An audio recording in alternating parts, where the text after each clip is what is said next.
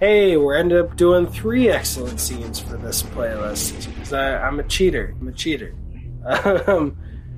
First, I'm Brian. I'm Wolf. And we're coming to this playlist because we've actually been doing minute-by-minute breakdowns of the X-Men franchise. We've done 100 videos, recorded them so far, and I believe 50 are out. So there's the first one if you want to check it out in the corner or in the description to see if you'd be interested in that whole cool format. But last scene I wanted to talk about is actually 2 scenes, but they're mirrors to each other. So in the first X-Men, there were apparently a lot of vignettes in the beginning introducing a bunch of characters, but all of them were cut out except for the 2 most important, in my opinion, which was Magneto's scene and Rogue's scene. Personally, it's obvious to me why those 2 were the ones left in, because very subtly we see Magneto, the villain, and the heroic mutant who he's hunting right in the beginning. The whole movie is telling us verbally that he wants Wolverine, but structurally, the movie's actually telling us he wants Rogue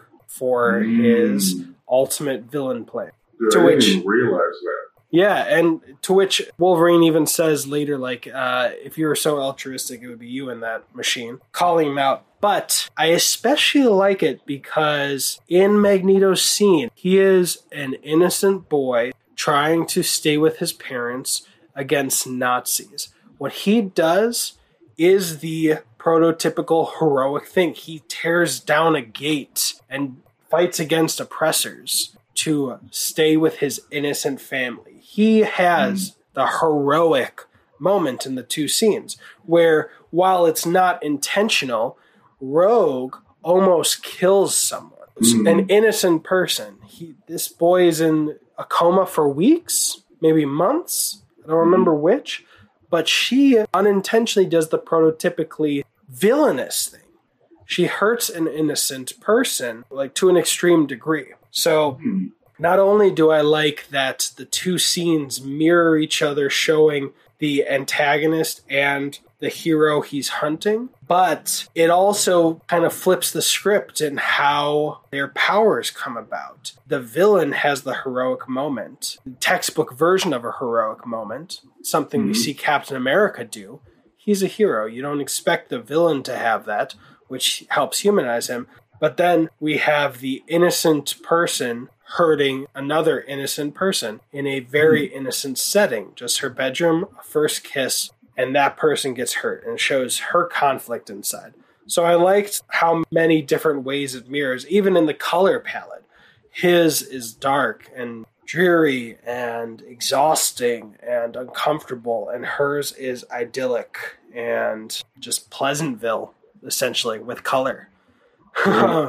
She's in the family that's like the Brady Bunch type setting. This is very off the top of my head because we did 2 more minutes, which are in the description, but it was something that I liked. I haven't developed it quite as much as it probably deserves. We're already 2 days late, which in internet time is like 2 years to add to the playlist. So I just wanted to add that, put that out there, because I really did like how not only the film was putting it right in our face, it should be obvious the whole time, the twist that happens later in the train station, but how those 2 characters do connect. And as George Lucas would say, have a bit of a no, I don't think that's a perfect metaphor. The scenes don't rhyme, they anti-rhyme. But that's the dumbest thing I've ever said, but I'm keeping it in there because I have no shame. There's a lot of other dumb stuff I say in our minute-to-minute breakdowns of the movie. A lot of smart stuff because, Wolf's here. So. And, I can't believe I haven't said this the other 2 times. This is the esteemed actor, Wolf Hogan, who is a star in the Russo brothers' next movie. Not a star. He worked with... did you work with both Russo brothers or one of them on set? It was both of them, yeah. Both of them and Tom Holland. He's a fucking star. He's gonna be... Are you gonna be Bishop in the new X-Men movies? It's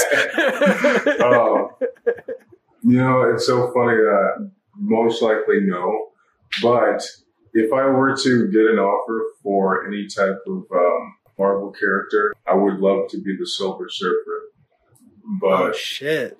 Yeah, right. I love that cartoon. and like how I just love the Silver Surfer story before he becomes a Silver Surfer, like on his home planet and shit. It's just, yeah, it's deep, man. But yeah. I know there was someone famous who played the Silver Surfer. Who was that? Lawrence Fishburne did the voice. Oh shit! What? You know, for the what's it called? Rise of the Silver Surfer. Yeah, I don't think he was the body. I think the body was the guy who played. He was like the fish man from Hellboy. Doug Jones. Yeah, I believe it was like him. I'm also seeing James Arnold Taylor, but it's not saying exactly how he played it. I think it was an actor, and then Lawrence did the voice, which is cool. I love Lawrence's voice. Yeah, that's so weird. I thought it was the same actor, I think Alan Tudyk, who did Sonny. For some reason, I thought that. I was wrong. I was 100% incorrect. Sonny and iRobot. Oh, yeah, dude, they sound a lot alike. And, like, they haven't got that, like, you know, robotic feel to their characters. Thank you. So, hashtag Wolf Hogan for Silver Surfer. No. Yeah. It's like, it'd be so funny. It's like, instead of, like, hashtagging that, they, like, make a petition. Do not cast Wolf Hogan as anyone in the Marvel Universe. Should it be hashtag Wolf Hogan Silver Surfer or hashtag Wolf Hogan Russo Surfer? I doubt they're doing that as a film. Both. But that would be funny. Let's make both of those happen. If there's 5 tweets with those hashtags, I'm going to be amazed. Only because of the views that we get. We'll get it. By the time they need to do a Silver Surfer movie, we'll have a couple hundred. I just want to say thank you, Wolf, for doing this last second, because I was really excited to be part of it. And check out all the other ones on the playlist. Do yours as well if you want. I mean, we're 2 days late, and I'm going to be editing all days to have them post today.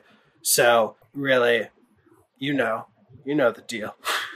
I shouldn't have to be telling you this, but check out our minute breakdowns if you want, because they're, and not because of me, because of the esteemed actor Wolf Hogan, star of the film Cherry by the Russo brothers. All right, bye. Peace.